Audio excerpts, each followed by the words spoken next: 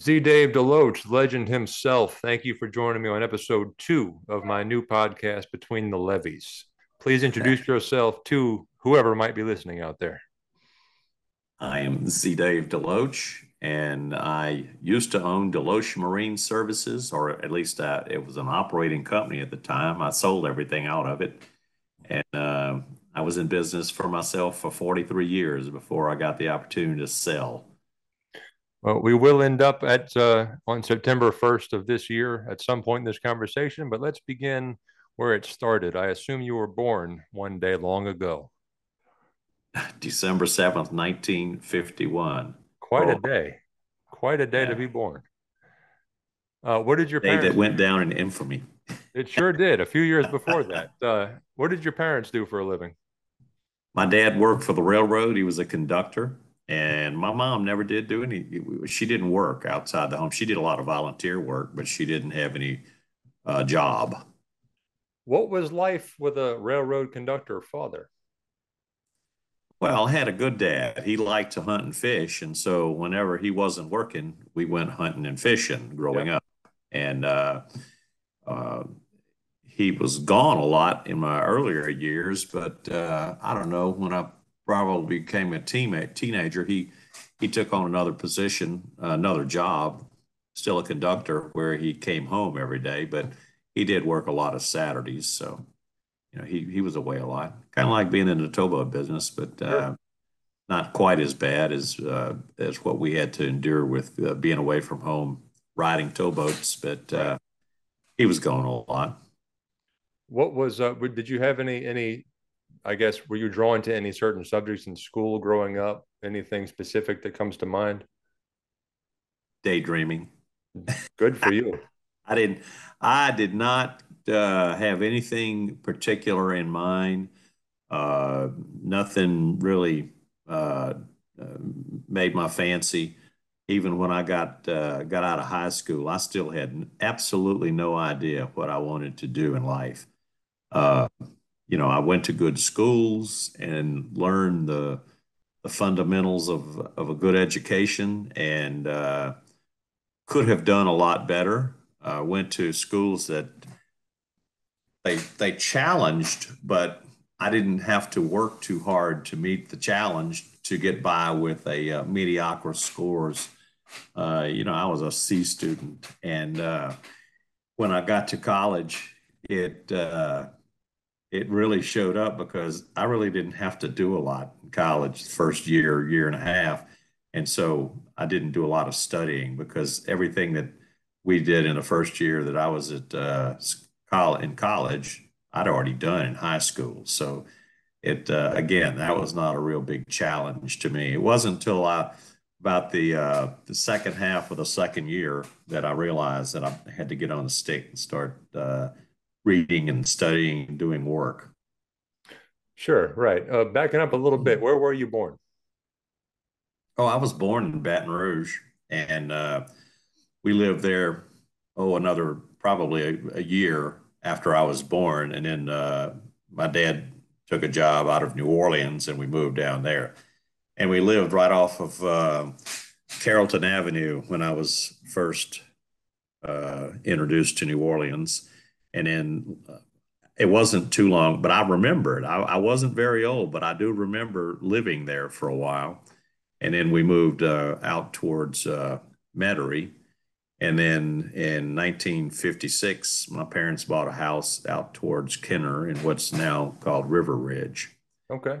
That's where I grew up and lived there until I moved away after graduating from high school and went to college up at Northeast Louisiana State College in 1969. The good old days. That school, about the time I graduated, it became Northeast Louisiana University, and then now it's Louisiana, Northeast Louisiana University at Monroe or something. I don't know. It's ULM, University of Louisiana at Okay. Monroe. Okay. So it's had several transitions since I was there. What did you study in college? I got to college. I just took I started out in pre-law. That lasted about 2 weeks, and then I went into a business curriculum, and then finally settled on a marketing and management major. And I graduated in 4 years. So Yeah, I my learned, my, my think, degree's in marketing too. yeah, Yeah. well, Well, you learn how to. where did you go to grammar school and high school in New Orleans? I started out at a school in Kenner on Williams Boulevard, which at the time was only from the levee out, not far out past the airline highway, and then it turned into a gravel or shell road. They had Okay. shell, not gravel. They didn't have gravel back then. And it was a very small community. Kenner was not very large at all, but the school was Our Lady of Perpetual Help. And Okay. I started out at the old school, which was on the riverside of the railroad tracks. And we had wooden buildings and cinder block buildings, and the still had the old church, which was a wooden structure that didn't hold but about 100 people. And uh, I guess it was in the fourth grade or fifth grade that they built a new school, and we moved across the tracks to the new school. So I stayed in the new school 1 year, and then went to a private school from there. So I went to the Stewart School from sixth, seventh, and eighth grade, and then graduated from there and moved to Archbishop Rummel out in Battery, And which you is right finished there? across the street from where Stewart School was, Rummel High. Across what street? Well, it was on Severn, and we were one block off of Severn, but there was a big open field, so you could see Rummel from the Stewart School. Is that the practice field now? Well, the practice field is out there somewhere between the school and the old Stewart School. I don't have any idea where it's at Stewart School. They closed that school up. And actually, the first year that I went there, it was all the way over on the River Road, close to uh, Oshner's. You know where when you pass Oshner's and there is a bend in the road on Jefferson Highway, and it's a hard, Right. towards New Orleans, hard left-hand turn. Well, if you could turn right on that street, whatever that street was, it was right up on the levee with a river road where Okay. that street is the river road. And it was an old two-story, um, old, I think it was an old cinder block building, but real small school. And they moved over there close to Rummel with a brand new facility. So I got a lot of the brand new facilities in grammar school. Right. I went to Rummel. Well, when I went to Rummel, I was the only the fourth class uh, in the school. We were the first graduating class that went a full 4 years. Hmm. Because the first class, they only had a ninth grade, then they had a 10th grade, a ninth and a 10th, and then a ninth, 10th, 11th. And when I went there, they had the ninth, 10th, 11th, and 12th grade. So, uh, and I graduated from there in 1969. Or a little piece of history, Z. Yeah. So skipping ahead a little bit, you're in college. Tell me about, did you finish college? Oh, yeah, I finished in 1973. But when I started the first year, I came home that summer, and I got some job. I don't remember, working in a warehouse, or maybe that was the year I was installing air conditioning systems. I don't remember. It was a hot job. I know that. And yeah, but I always had a hard working summer job, even when I was in high school. I used to paint schools during the summertime for the parish. Okay. Do that when you were 16 years old. And then I was a lifeguard. But when I came home that summer, I don't remember whether it was the insulation warehouse or working in attics, but it was a horrible job. And then the next summer, in my sophomore year, there was no way to get all of the credits in exactly 4 years. So I stayed the summer and went to summer school to pick up some extra credits. Hmm. while I was up there after the summer session was over, my uncle was the general manager of a barge and towing operation out of Monroe, and they were moving products up the Washita River, and they needed some help on a boat one week or for a few days, and I went down and caught a boat and rode it from Columbia, Louisiana, up to Monroe, and I don't know. I think I stayed on it 3 or 4 days, and I was kind of hooked at that point. So What year was this? that was in 1970. Okay. Excuse me. That was August of 1971. And Was what was the crew onboarding process in 71 compared to 2022?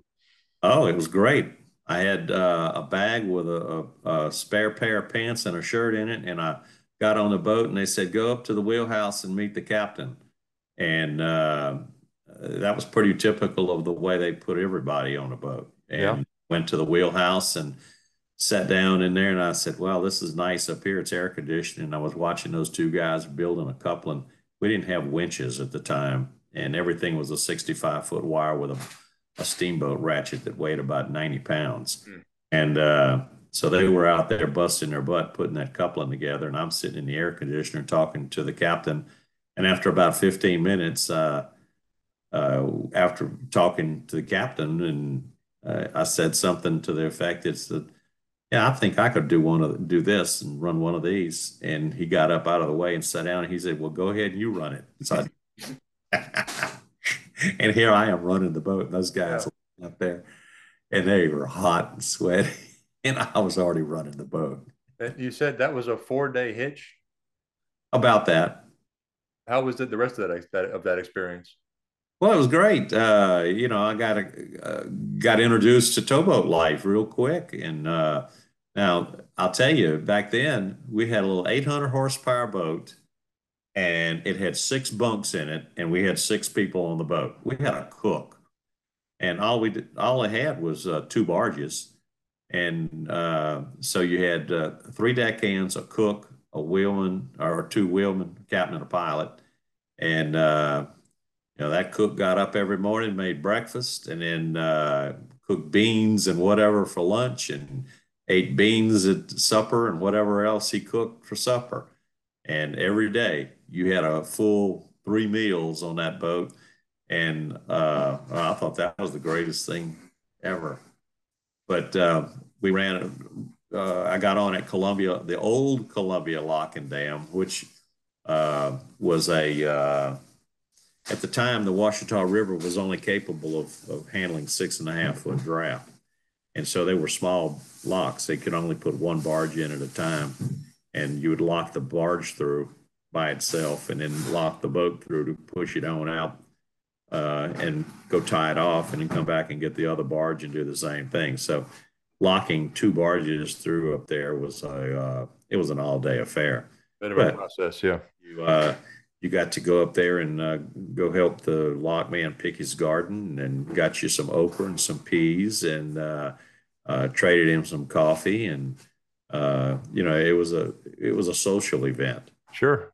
So we it was another day to get it from there up to the terminal in Monroe, and we got there the next morning and got the barges docked. Well, by then I was an expert at tying off everything and making tow and giving orders. So, I kind of like that.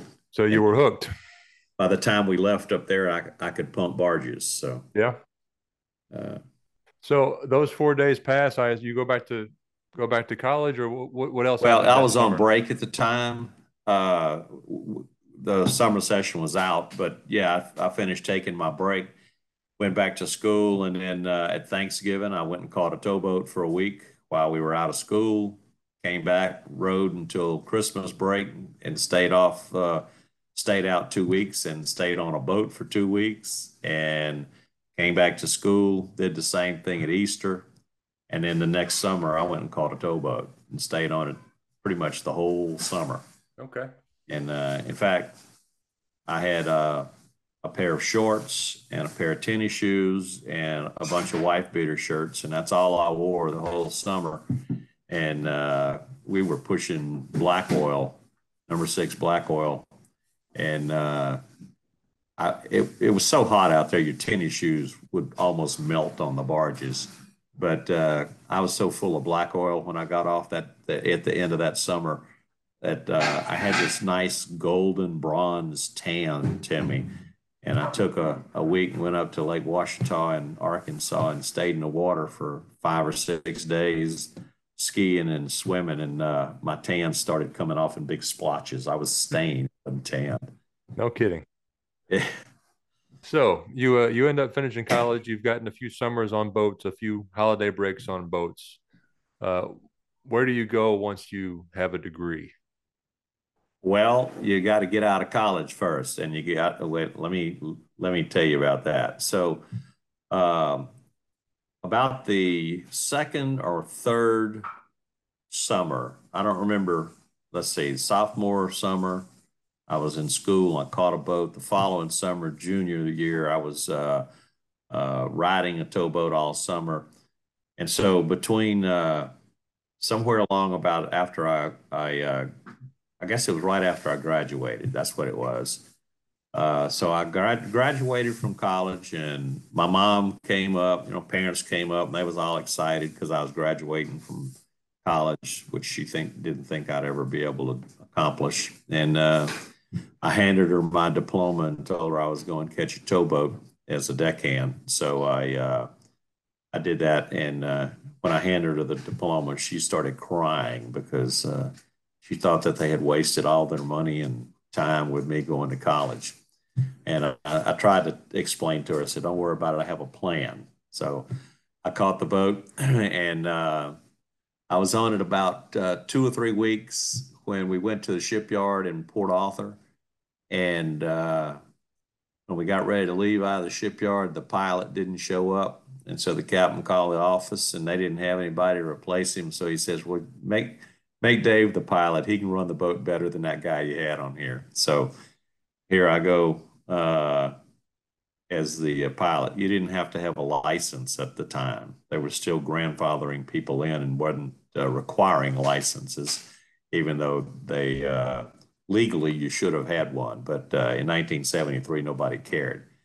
And so we took off, went to New Orleans, turned out in the river, and I was like, "Oh my God, I have no idea where I am." And I made it all the way up to the river. We went to Pine Bluff, Arkansas, and that was 1973. And it was one of those years exactly like this one. There was no water in the river. We got up to Greenville and uh, had to stop and wait for them to dredge holes in the sandbars so we could get through, and had to and we were just a little 1350 boat pushing 650 foot of tow, and we couldn't get through some of those chutes and those holes that they were digging in there. We'd have to get a big boat to help us push up through there sometimes. And we finally made it to Pine Bluff, Arkansas. The water was so shallow at the dock, we couldn't get the barges to the dock.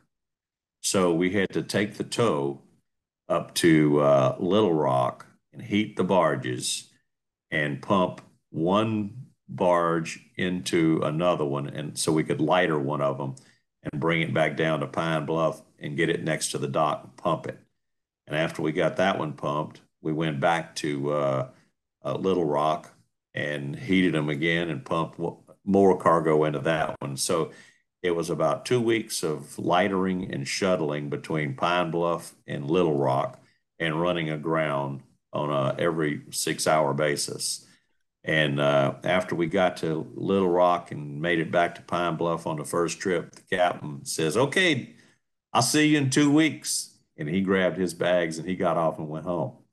And so I was on the boat by myself while we were shuttling up and down from Pine Bluff to Little Rock and pumping barges. And it was interesting. You get right below the locks up there, and you'd run aground, and the lock would have to open the gates and flood water down so you could get up to the lock forebay because it was so shallow below the locks. Yeah.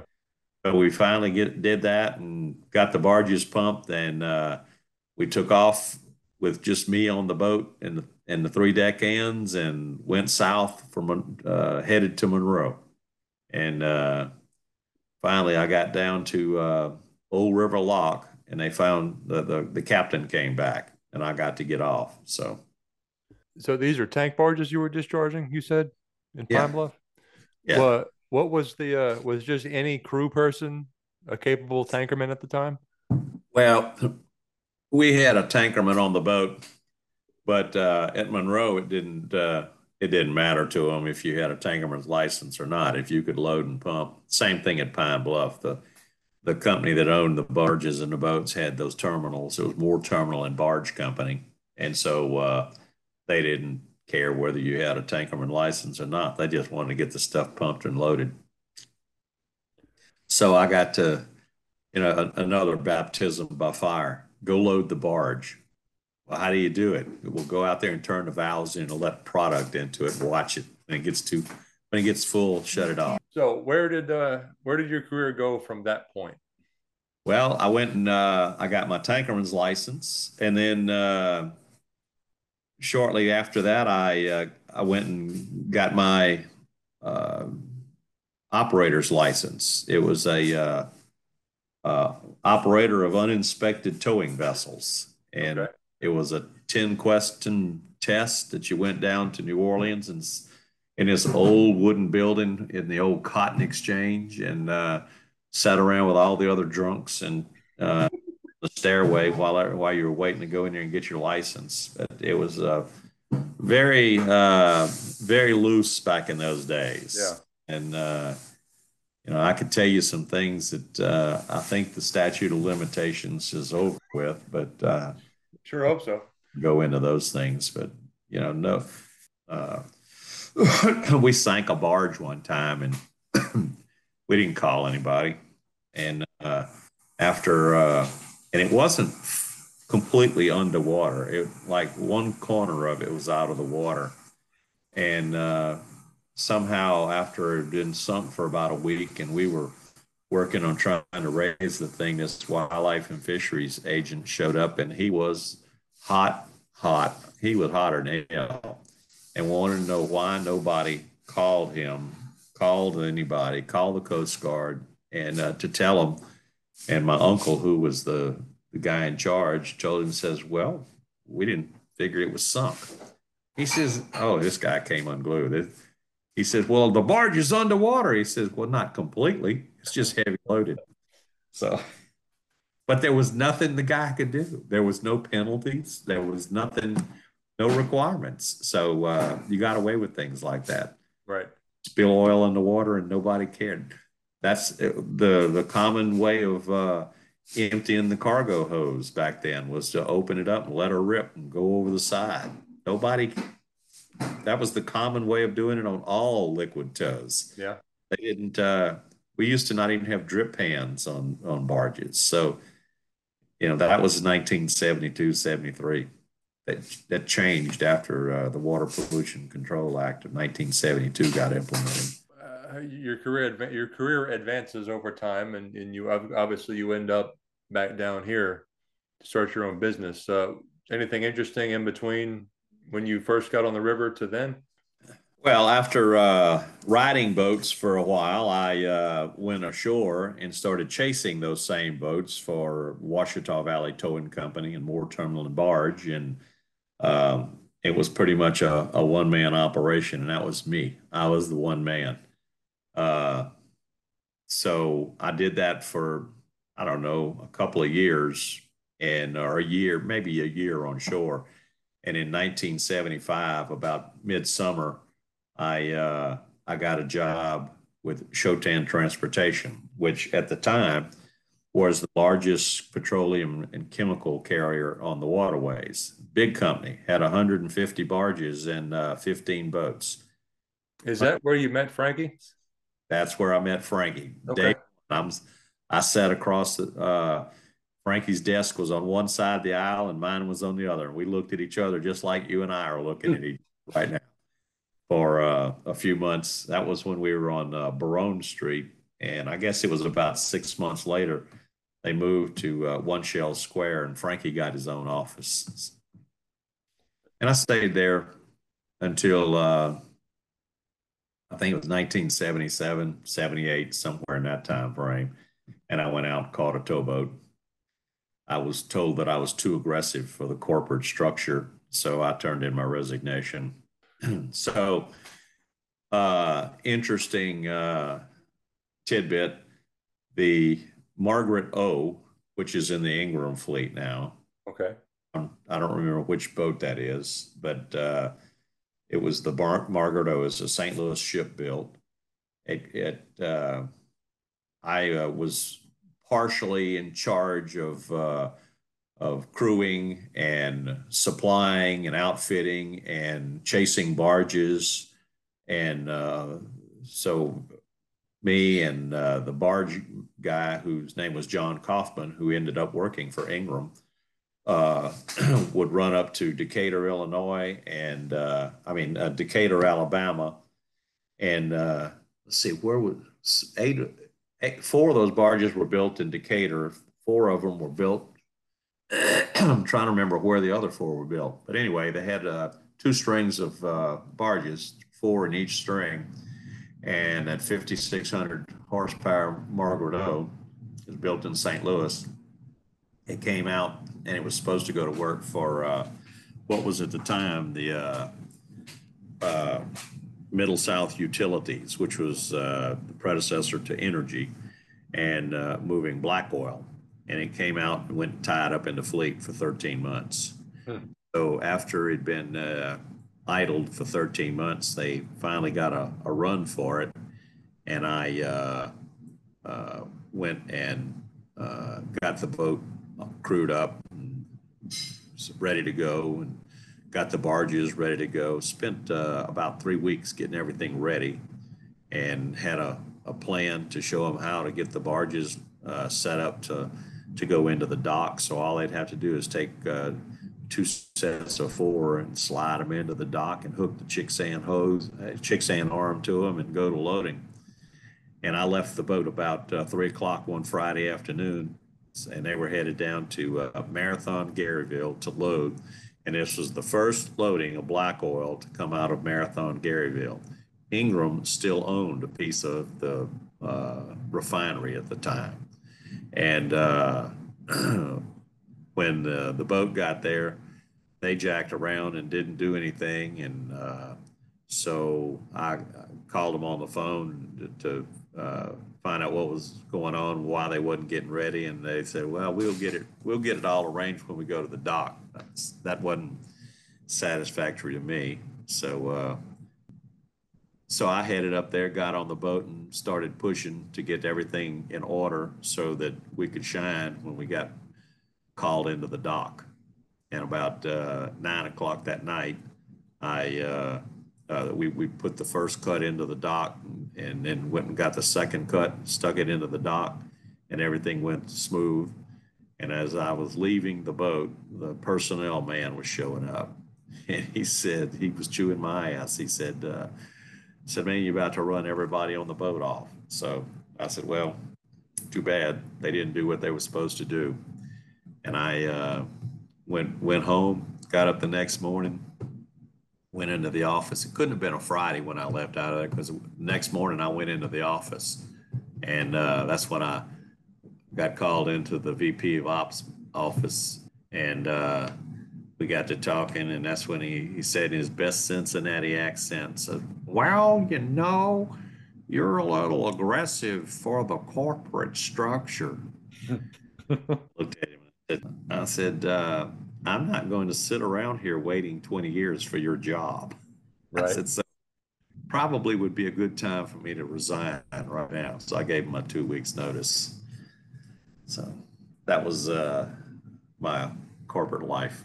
That's the only time I worked for a corporate entity. Gotcha.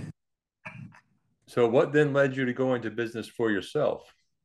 Well, after I left Shotan, I went out and caught a towboat, which I rode their boats, and then rode other boats. But in 1979, my uncle, who had been up at Ouachita Valley Towing Company, had left there back in the mid 70s, and he was looking for something to do. And he had three sons who also had been riding towboats and all had their licenses. So we decided to look for something in the towboat business, and there was an opportunity with a company in Baton Rouge that was broke and had investors behind their towboats, and the investors were not happy, and so they took the contract away from the broke guys and gave it to us, and we just we managed to return them some money and managed to build a couple of boats of our own, and we were doing quite well when the manager of the investment company looked at the money that we were generating and decided to get greedy. And he said, you know, I have the right to determine who's going to manage these boats, and I'm going to set up my own management company. And we wouldn't give him the checkbooks, so we split the sheets with him, and he took our boats, and we had them on good contracts. But that was in October of 1982, and this was way before your time, but that was the point in time when the whole world shut down. And it was when Ronald Reagan became president, in inflation at the end of the 70s and the early 80s was in hyperinflation. We were paying 24% interest at the time. And when this guy came along and took the boats, all the customers could see what was happening, and they started slimming down.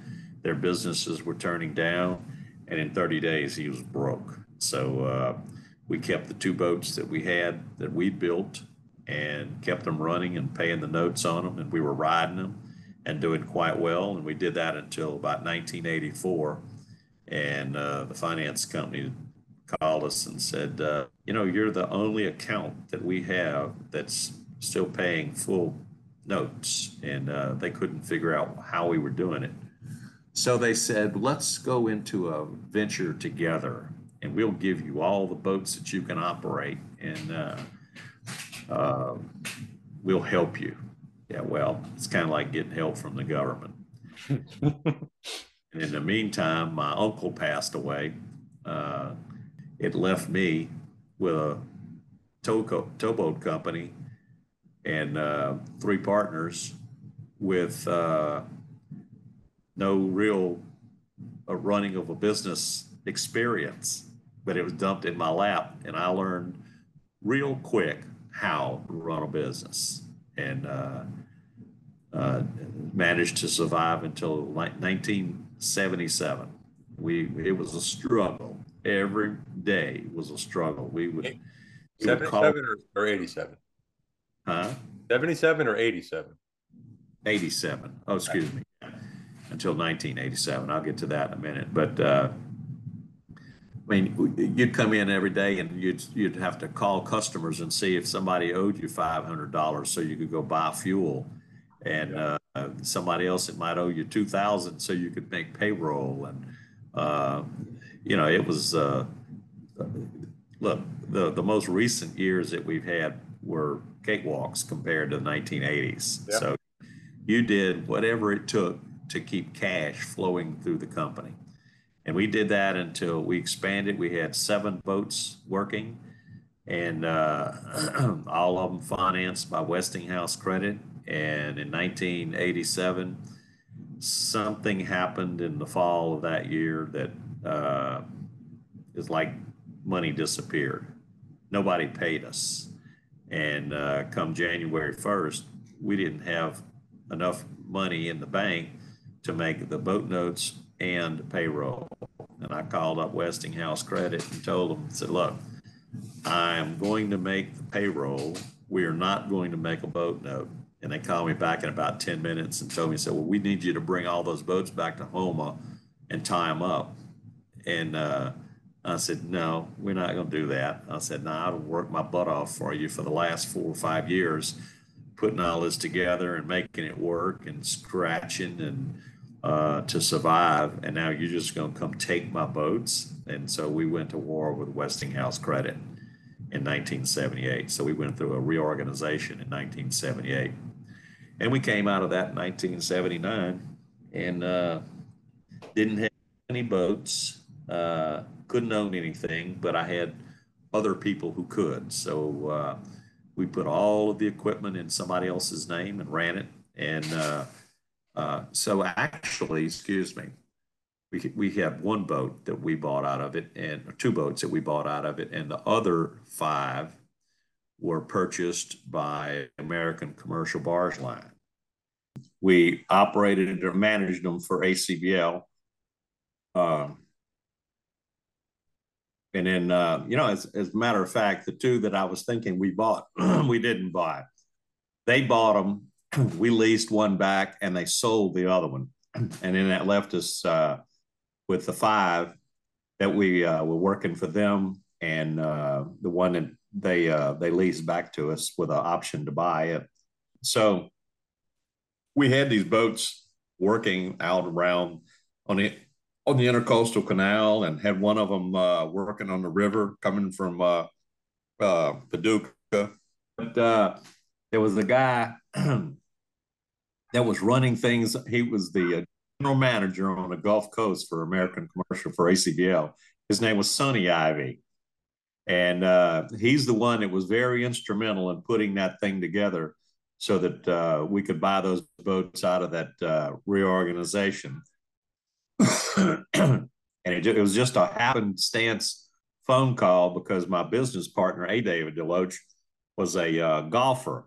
And Sonny called wanting to go play golf. And I asked him, I said, Cap, you need some boats? He says, as a matter of fact, we do.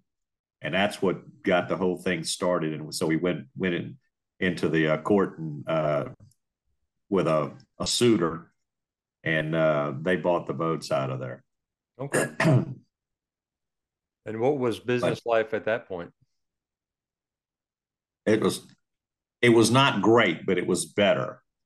We just ran out of money. We just couldn't do it anymore, and had run out of money. And we were paying an arm and a leg to the finance company. You know, they were in business for themselves. They wasn't worried about us. But, you know, we had all these great deals with them that they committed to do things. But if you read the back of the loan documents, it said that if you ever make a less than full payment, you're in technical default. Well, we were in technical default from day one. Yeah. Because we were just making partial payments to them. And so I learned real quick, read the documents. Yep. And but hey, I got them because we owed them $3.6 million. And I could see this coming about 6 months ahead. And I called up the manager at Westinghouse and I asked him, I said, who do y'all use to do your surveys on the boats? And he gave me the guy's name. And I called him up and I told him to go out and survey the whole fleet of boats and do a condition and valuation survey on them. And he came back with a value of those boats at $1.455 million.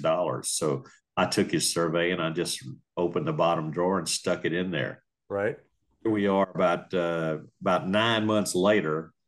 We're in the bankruptcy court, and it gets to the point where the value of the boats is what really is going to determine where you're going with this thing. And Westinghouse is arguing, telling the judge that the boats were worth $3.6 million. And we had, I had paid them $3.8 million for 6 years and still owed them $3.6 million and started out owing them 3.2. Yeah, it was a finance scam. So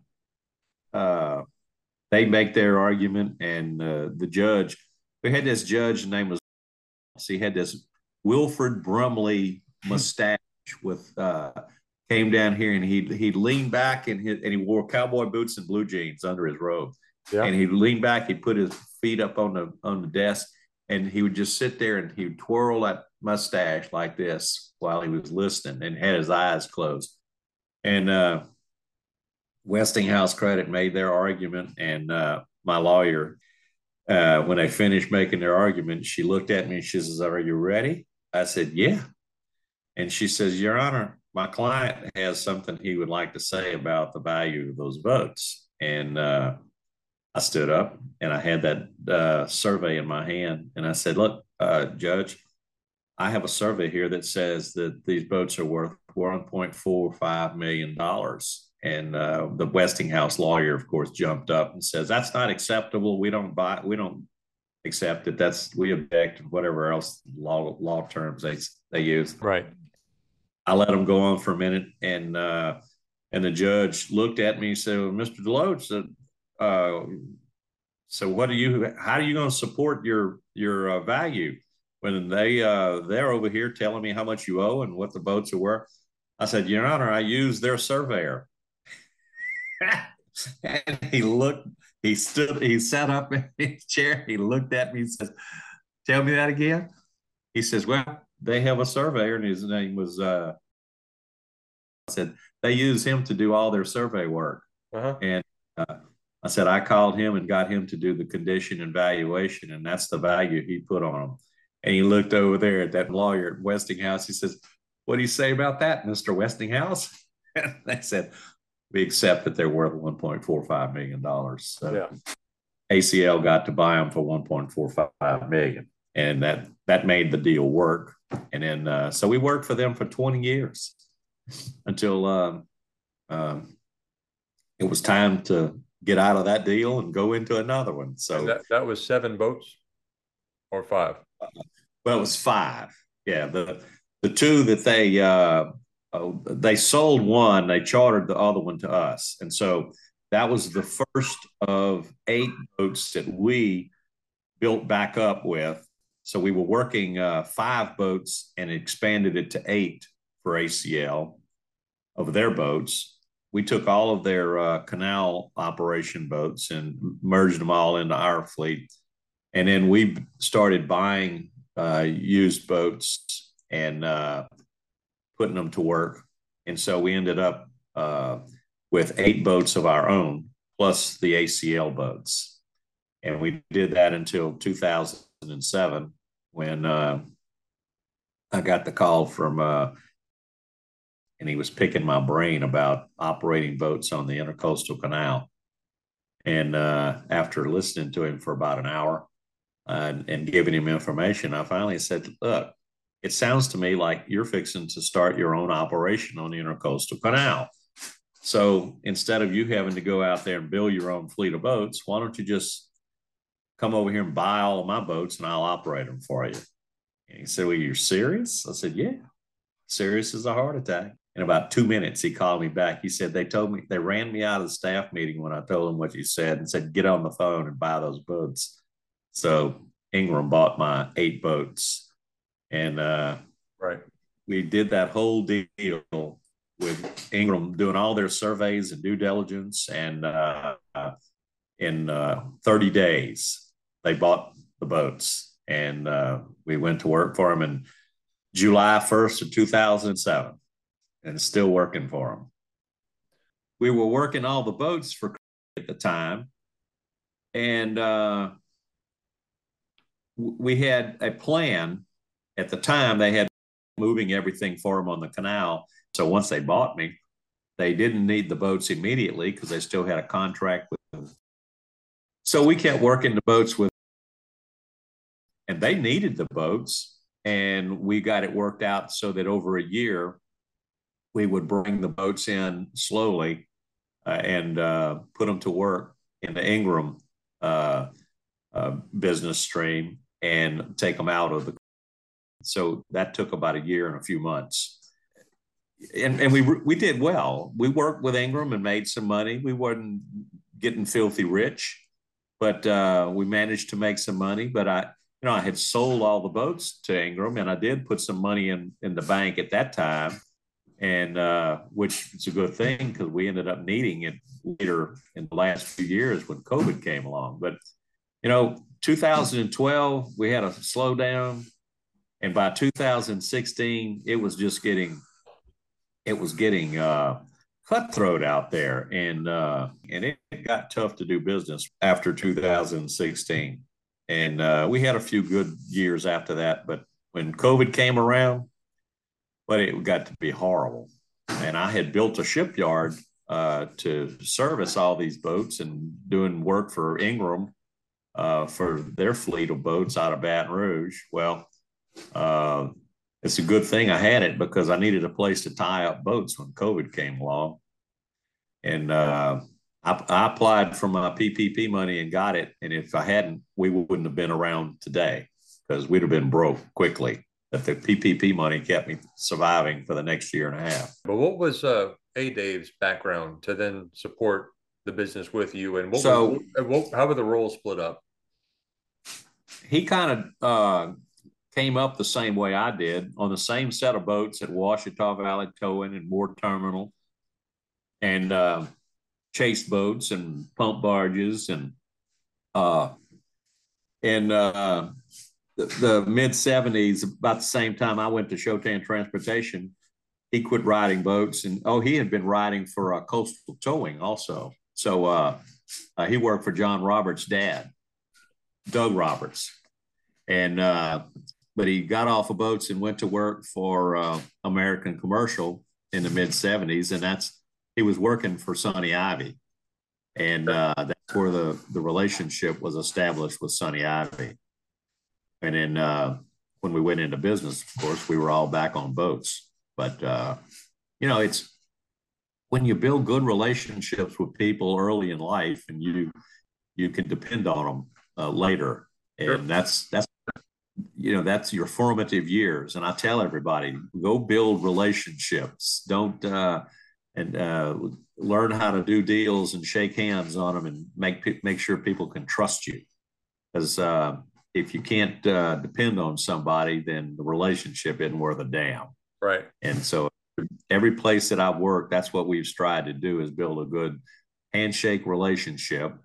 And where, you witness when we were working with you is that you can call us up and tell us a problem and we'll work it out. We'll get it figured out And if I tell you this is how we're going to have to do it, then you can trust that that's what we're going to have to do. Sure. And so you start respecting each other's opinions. Right. And that's what good business relationships. And but after COVID, the business just didn't come back the way that I would like to have seen it come back. Yeah. And it just happened. Somebody came along and wanted to buy my equipment and take my people and start their own business with it. Well, he was already in business. So we sold it. So it's just a different world. It's not the world that I came up in. Right. And it wasn't fun anymore. And it was very stressful. And I'm 71. It's time to get rid of stress. Yeah, I agree. So backtracking a little bit, where in the timeline did you meet a nice lady that you decided you could deal with for the rest of your life? Oh, yeah. That was in 1977. And she was sitting out at the pool, and we lived in an apartment complex in Metairie. She lived upstairs with her mother. So we developed a good relationship. And after a couple of years, we had a captain's meeting at Shotan. It was the last one that I got to go to. And she came with me. And it was over at the Hilton Inn at the airport. And they had a really nice lounge. And they had an oyster bar. And she got in there with all those boat captains and engineers at the oyster bar and drinking and eating oysters with them. And she was holding her own. So I said, well, she's got potential because she can handle all the boat captains and boat engineers. Right. She's tough. So we came home that night and I asked her to marry me. Yeah. She was drunk when she responded, but I was like, ask me again in the morning. Yeah, ask me again in the morning. That's a hell of a night. So how many years later were you married? A year. Okay. I was so I was planning we planned it for April 1st so that I could remember what the anniversary date would be. Yes, sir. I wouldn't Yes, sir. getting that. And I got a call from a guy named who at the time was the manager of operations for Ohio River Company and Midland Enterprises in Cincinnati, which was a parent company for Shotan Transportation. And I had worked with him in New Orleans at Shotan, and he wanted me to come up and manage their barge maintenance fleet, their fleet of barges, and manage the maintenance on them. And so I flew to Cincinnati, and I left a perfectly good, beautiful bluebird October day in New Orleans, where it was about 75 degrees and perfect weather, and flew into Cincinnati and got off the plane, and you couldn't tell the difference in the sky and the ground. It was all gray and slush. And so immediately I said, I'm gonna have to have more money. I ain't coming up here for what they're offering. Right. So I went over there and spent the day with them, and we talked, and I told them how much I was going to have to come up there. And they looked at me like I was crazy and said, well, we can't pay you that much money. Oh, it was a tremendous amount of money, $25,000 a year. And they wasn't going to have it. So I said, well, see y'all later. I'm going back and get on the airplane, and went home. Right. And I stayed out there riding boats and went into business for myself. So at some point then you ended up having children. Where were you in your career when your oldest was born? Let's see. My first son was born in 1983. My second son was born 1984. Five. I don't know. Thank you, Miss Sharon. 1985. She's monitoring everything I say. As she should. And then, what year was Elissa born? And Elissa was born in 1990. Like any other good parent, struggled to raise them on what we were being able to pay ourselves, and riding boats, gone a lot, but managed to do it. But it was, I'll tell you what, one of the most miserable times I ever had was leading up to our reorganization, our bankruptcy in 1987, 88. And just coming up with the decision to do it was probably the hardest thing I ever had to do in my life. But I couldn't see any way out of it. We were just dead broke. And it was like a big weight was lifted off my shoulders when we finally went over there and filed for bankruptcy in 1988. So, but that's one of those business learning experiences. Right. Sure. And I'll bet you if you listen to my timeline and you listen to Frankie Morton's timeline, there are two rails on the same railroad track. I've already noticed certain commonalities there. Yep. Well, what are you doing with yourself these days now? Well, I am gainfully employed by a company called Intratug. And September 1st, Intratug bought all of our equipment, bought all of the equipment at the shipyard, hired all of our people. They're going to make a go of it some kind of way. The guy that owns it is he is an accounting type thinking guy, and he is looking at the numbers on what he has to do to make it work. And you know what? It's not a bad thing in today's world. I'm from the old school that builds relationships and had too much concern for my employees. And it was just tough to make money when you're doling out all your money, trying to keep your employees happy and keep them with a paycheck coming when you didn't have enough work to support it. So he'll figure it out. But I work for him, and my job is the industry liaison, and I work ad hoc.